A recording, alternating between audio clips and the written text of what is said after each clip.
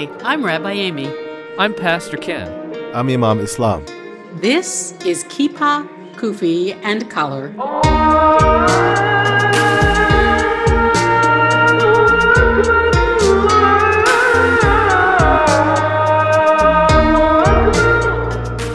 Today, our guest is Burlington Mayor Miro Weinberger.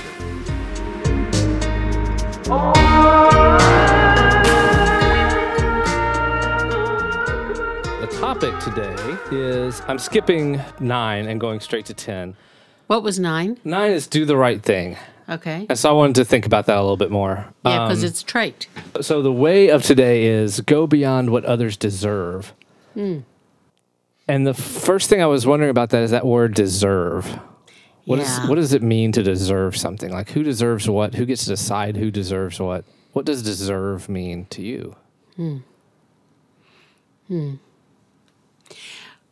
Well, suppose you have somebody who's been unkind in a relational way, and they may not even know they're being unkind because sometimes some people can be that way, and so the question that comes in that interpersonal connection that comes to the fore is how to respond to that person when they're being difficult. Mm-hmm. So I think that's where the question of deserving comes in. When a person is it's not a neutral interaction. Right. So that's, what do you think, Islam? Deserving could be like something good to be deserved or something bad, right? Yeah, either way. Yeah. So you're asking about how do you find a person deserves something? Or? Yeah, like how do you, what does the word deserve mean to you? Like how do you hear that word? Some people deserve, there are minimum things that people deserve, like for example, basic things in life they deserve, like, food and drink and shelter, and also a free practice of their faith. And that's the minimum, that anyone deserves. So that is so. Why does someone deserve those things? Because as a human, you have to sustain yourself with some basic needs, and if they're not there, then probably there's something missing to you. So everyone deserves it. Like when you say everyone deserves a free education, for example. Yeah. Everyone deserves a free health care, for example. These are the promises that you hear before election. Right. So there are basic needs that everyone deserves. On the other hand, some people may may go across the line, and they may deserve, the consequences of what they have done. Negative, yeah, right. In a negative way. Yeah. Right. Yeah, it goes both ways. Yeah. Amy, what do you think are some things that everybody deserves? I think everybody deserves to be judged fairly. Wow. I think everybody deserves to be given a fair shot, not only at life, as you've said, Islam, with basic needs, but also with a measure of respect for their humanity. That everybody deserves that just a priori. But after that, it can sometimes become murky because of the way people behave. And it may not feel like a person deserves respect. I remember a high school teacher who was treating me, by any objective measure, treating me very poorly. And I had another high school teacher that I really respected. I remember going to his house and saying, I just don't think I can respect this guy anymore. And he just stopped me. Like, he was very kind and listening to me, but he just stopped me at that. He said, every human being deserves respect. Like, you may do other things. There may be other ways that you have to approach this, but everybody gets respect just for being human. Yes. Go ahead. No, I was just approving what he said. Oh, you approve it. You're being approving. He was smart, yeah. There's a very important statement in the Torah, "Ve'ahavta l'reacha kamocha," that you should love your fellow human being as yourself. And that sounds really lovely and religious language. But what the heck does that mean? Right. Love? Really? Right. And so our sages really break that down to behaviors that has to do with how we treat people with fairness and with a fair shot at whatever it is that we each have for ourselves. It doesn't mean you're going to love a person like emotionally, but you treat them as though they're God's children, just as you are. Right. Yeah. Yeah. Well, King talks about that as well. He says that love is not a sentimental. It's not a sentiment. Right. It's not some sentimental, gooey, good feeling about somebody. When you're, in our tradition, love your enemies is probably the single biggest ethic, and doesn't mean we do that well all the time, but that's the centerpiece of our ethic. And as a Christian, King was talking about that, saying love isn't just this sentimental thing. It's the willingness to do for the good of the other. That's right. It is to animate our basic humanity, which unfortunately, all too often, we human beings fail to do. That's really powerful. Animate our basic humanity. Because I heard Islam saying that our humanity is what deserves respect. Our needs to be met from our humanity. Yes. But then you're saying when we do that, that's respecting our own humanity. That's animating our own humanity. There's something really interesting about that. That's right. That our soul is engaged. And if we forget to do that, that's when we are nasty or unkind or selfish or haughty. So that leads to a problem I have with the word deserve, which is when I think about the word deserve, I think about a story on Planet Money, I think it was. It was basically listening to he took a recorder into a pub where there were a bunch of Wall Street. Actually, they weren't even executives. These were Wall Street middle management sort of folks. And this was in 2009. This was after they had just almost collapsed the economy, talking about how they deserved their bonuses because they were the smartest people in America. I don't think that qualifies as deserving. And that gets really confusing because we say, okay, does a doctor deserve more than I make? Probably. Like the word deserve gets very tricky. Does a doctor deserve more than the people who take our trash? Well, you take either of those away from our society and we're in a mess. And doctors spend more and have more education, and they have to take out loans and there's things like that. But the word deserve gets very complicated very quick when we start talking about what each of us deserves and trying to allocate that. Yeah, and the troubles that we're having in our world right now are an indication of how badly we've managed this. We just haven't figured it out. So Islam, you got to solve this.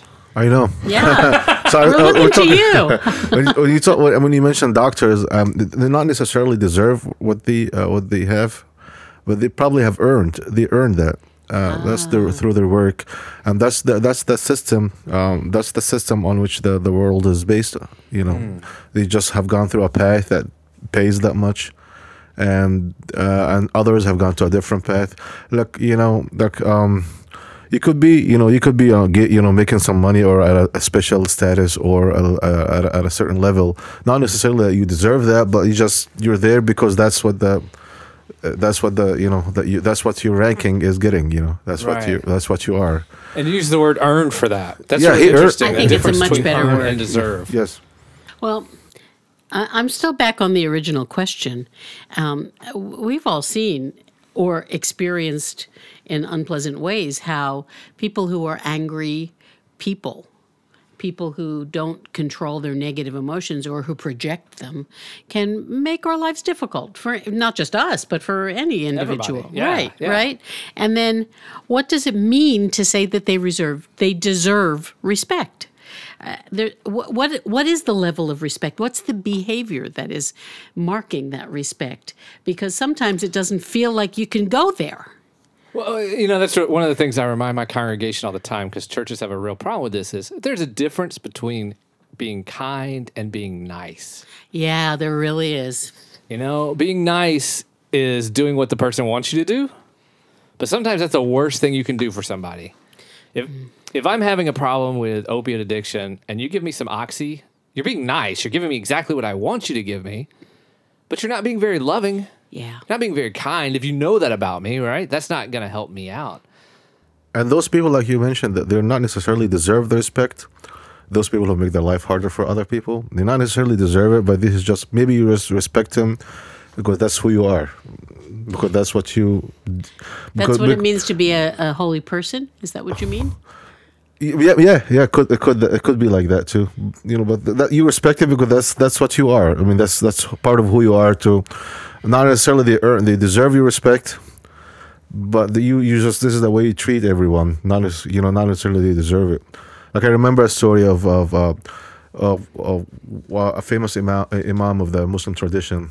He wasn't like a prophet or anything. He was just an average person, but he was an educated person, and they were traveling on a journey, and then a man came begging for some money, and he asked for one let's say $1 in our currency, and then he gave him 10. So his follower, he said to him, $1 would have been good for him. He said, but it would not have been good for me. Right. He just asked for something. He gave him more.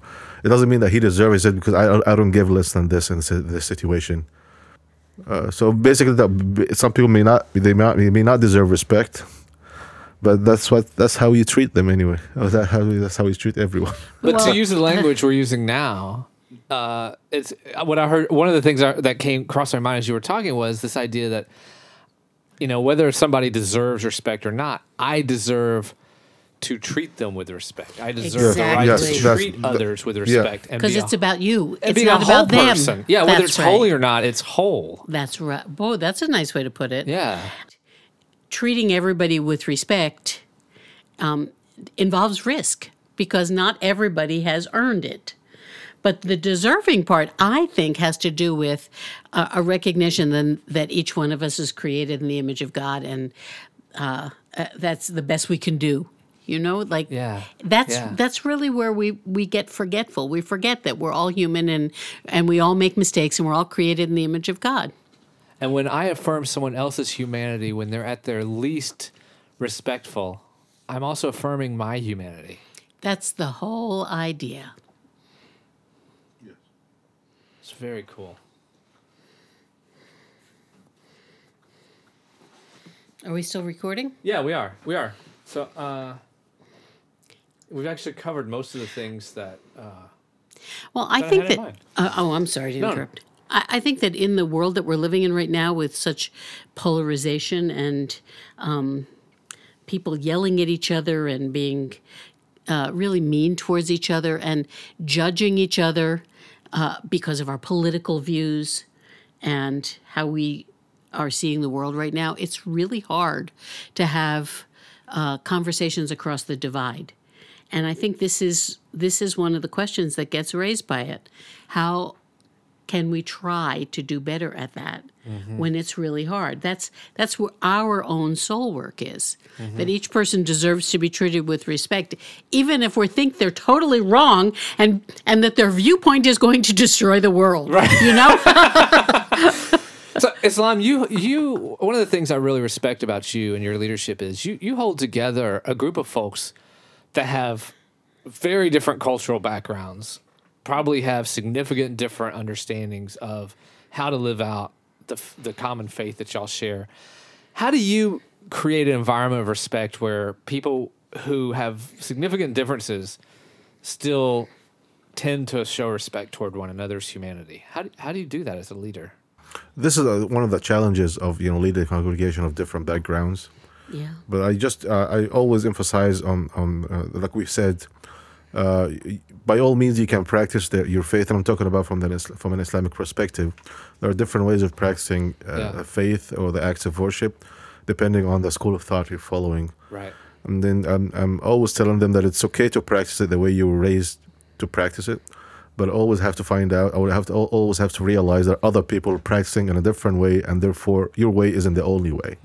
And try to, at some point deliberately, I tend to change the worships to a different schools of thought, like do a variety of really?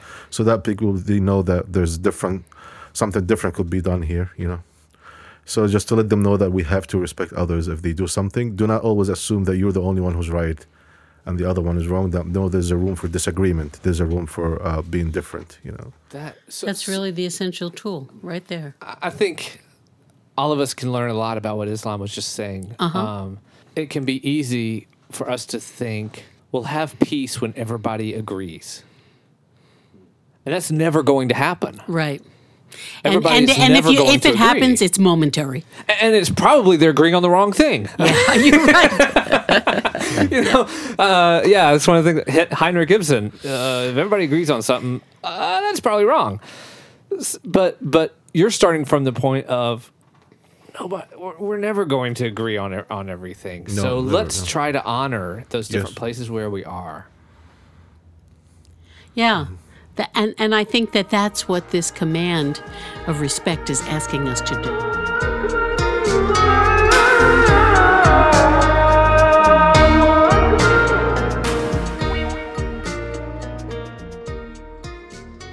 We are very pleased and honored today to welcome Mayor Miro Weinberger of Burlington to our podcast. And he was interested in talking with us about the topic, doing the right thing. And we realized after thinking about it, this really is an interesting topic for us to take up. So here we go. We're going to start with a few questions and just see where it takes us. Excellent. It's an honor to be with the three of you. Thank you for doing this together and shining a light on important conversations and how we all navigate our way together. Thank you. So we thought we'd start by asking you, what do you do to guide your decision making? How do you figure out what is the right thing? Well, Rabbi, this is one of the great challenges of public service and serving an elected office. And the fact that we all come to this question differently is one of the things that can both make it hard to move ahead as a community and probably something that strengthens us ultimately in the kind of mediation of this, and that we all do answer that question a little differently. I'll say, so for myself, this comes, I think in part from growing up a huge baseball fan and very focused on, as teenage baseball fans often are, on the numbers and the analytics. I often, to me, doing the right thing is looking at the numbers, analyzing them, and trying to come to some empirical sense of what is the best outcome, and that can often be the right outcome. But it's not just that, and sometimes that needs to be weighed against really ethical, moral considerations that can be hard to kind of turn into numbers. And also a very any elected official is also very mindful of what they're hearing from their constituents. And sometimes, some people basically stop the analysis there. If there's a overwhelming sense from the public that the public wants, that our constituents or the public wants one thing, that can sometimes seem like that is the right thing. My sense is you got to kind of balance all three of at least these three considerations and weigh them against each other to a certain degree. And that I've always felt I'm not really doing my job and that I was elected to do without looking at all three of those elements. So that's really interesting. And I'm wondering how that works in your personal life. The hardest decisions I've had to make don't have empirical evidence. Trying to figure out in an interpersonal situation, what's the right thing to do here? How do you navigate these complicated, particularly where we don't have the data that we wish we had, right, personally or otherwise? You're right, Reverend, that often the information is imperfect. There's certainly uncertainty plays a significant role, and that is one of the things that can keep you up late at night, right? I mean, it definitely weighs on me when you have to make kind of sift through fog and make a choice despite imperfect information, despite competing values. How do you do it? I try not to be rushed. I try to take the time necessary to make the decision, not be kind of boxed in by artificial or sort of self-imposed deadlines.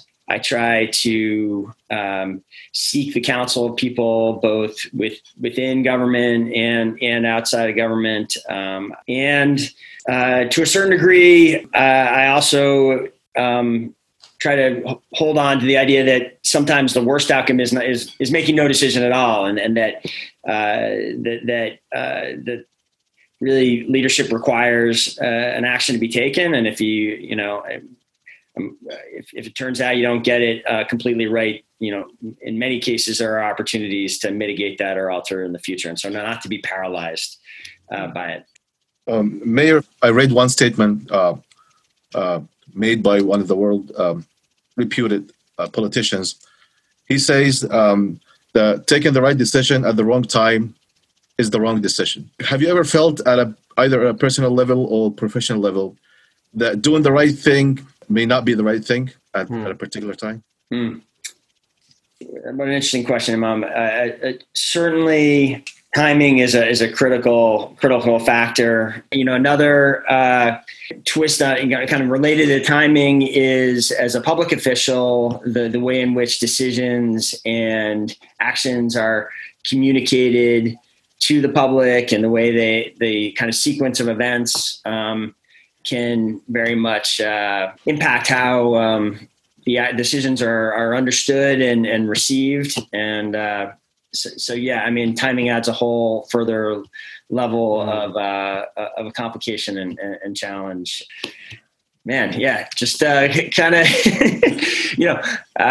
kicking around with you all is a reminder of how challenging these moments can be. I guess one thing that does keep me going and that makes it a little bit easier is just sometime in the mayor's office, the decisions come at you so frequently and often that I stay focused on the future and just keep working. There's not a lot of time for reflection and kind of hand wringing over whether you've gotten it right or wrong. And that's another element. Certainly in the time we're living in now, part of doing the right thing is making decisions and moving forward. I think that where we live in the world of congregations, that each of the three of us can relate to how it can feel that way for us as well. So we get it, we sympathize, we're in it with you. And so I was thinking about a prominent Jewish mystical tradition that says that when God created the world, God had to pull God's self back. It's something that the mystics called tzimtzum, in order to allow for us, all of creation, to flourish and take our place. And so we use the language of tzimtzum, pulling oneself back, a lot when we're thinking about these questions of community, leadership, relationship. Sometimes it's better to just be quiet, even when you feel like you know the answer and you want everybody to hear it. But the pulling back might actually be more effective. Mm-hmm. Has it ever worked for you that way? Yes, I think that is an important principle and one that I frequently encounter in this job, which is that sometimes the mayor taking a very public, high-profile action can actually have an unintended consequence, actually work against the outcome that I'm trying to achieve. This often comes up when Burlington wants a certain outcome in Montpelier. There's something about the dynamic between this largest city in the state and the state legislature where the city advocating too strongly for something actually can create opponents to it. There's within city government, there's this challenging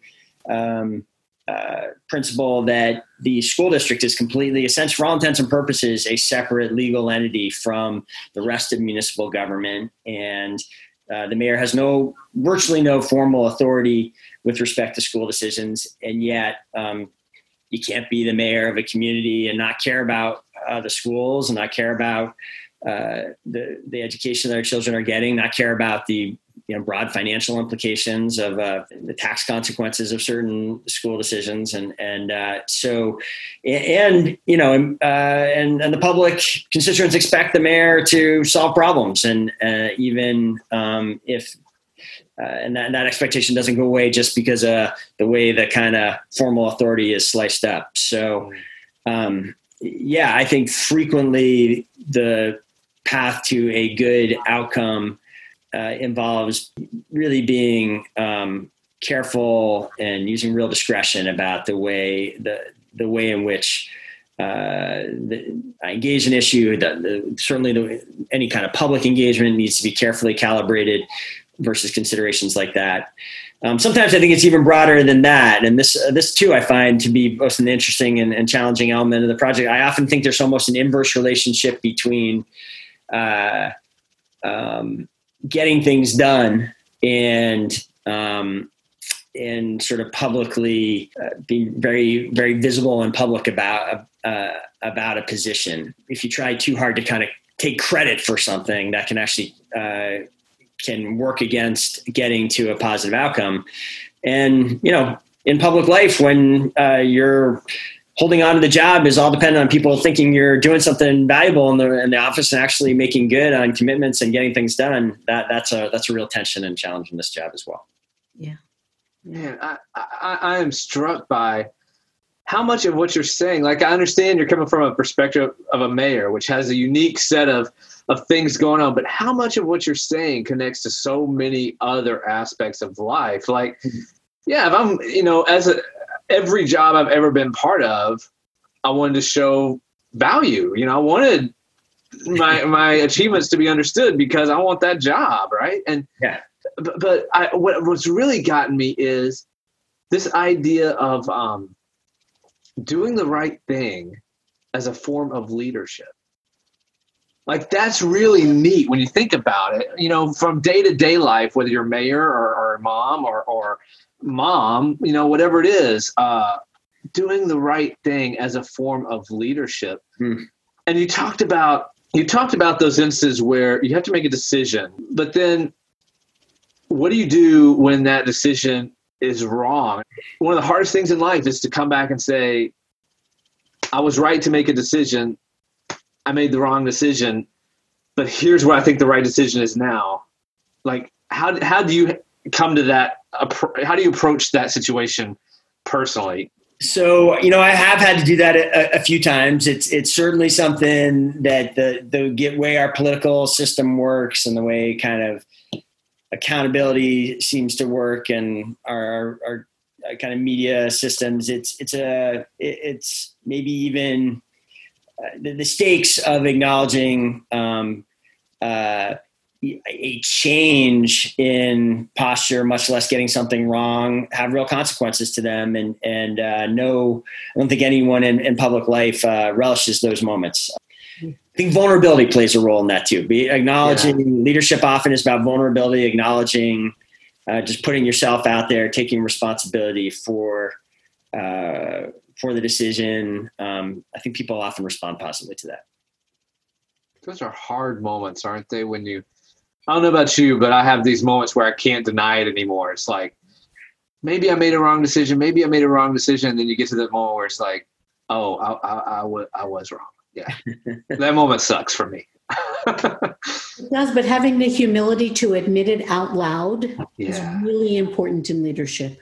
I take responsibility for this change of position. That takes a lot of humility. That's so important. So thank you for that. Yeah. Mayor, what do you think is the biggest barrier to doing the right thing? Wow, gosh.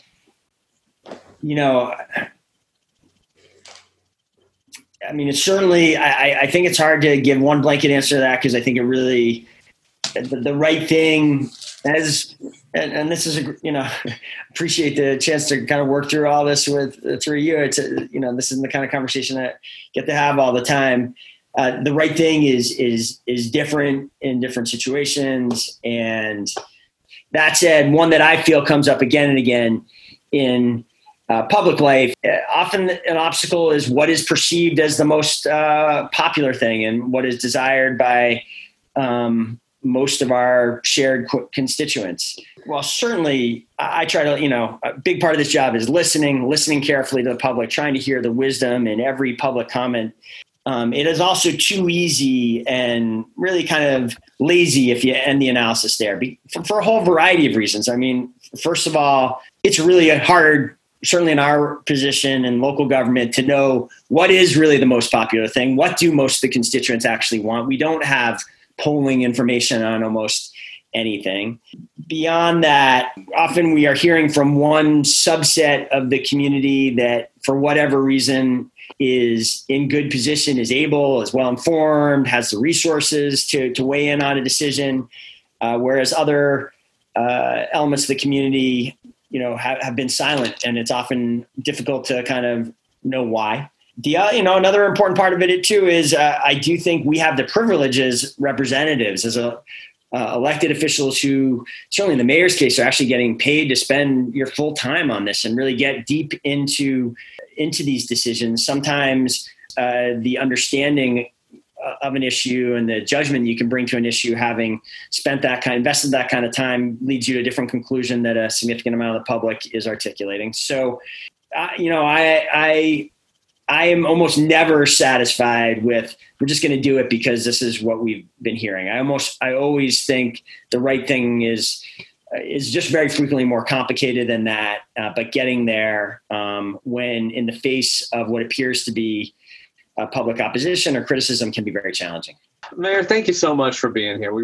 I really enjoyed the time talking with you and learning from you. It's been great being with the three of you. Thanks again for doing this, and look forward to seeing you all again sometime soon. Thank you. Good luck. Thank you.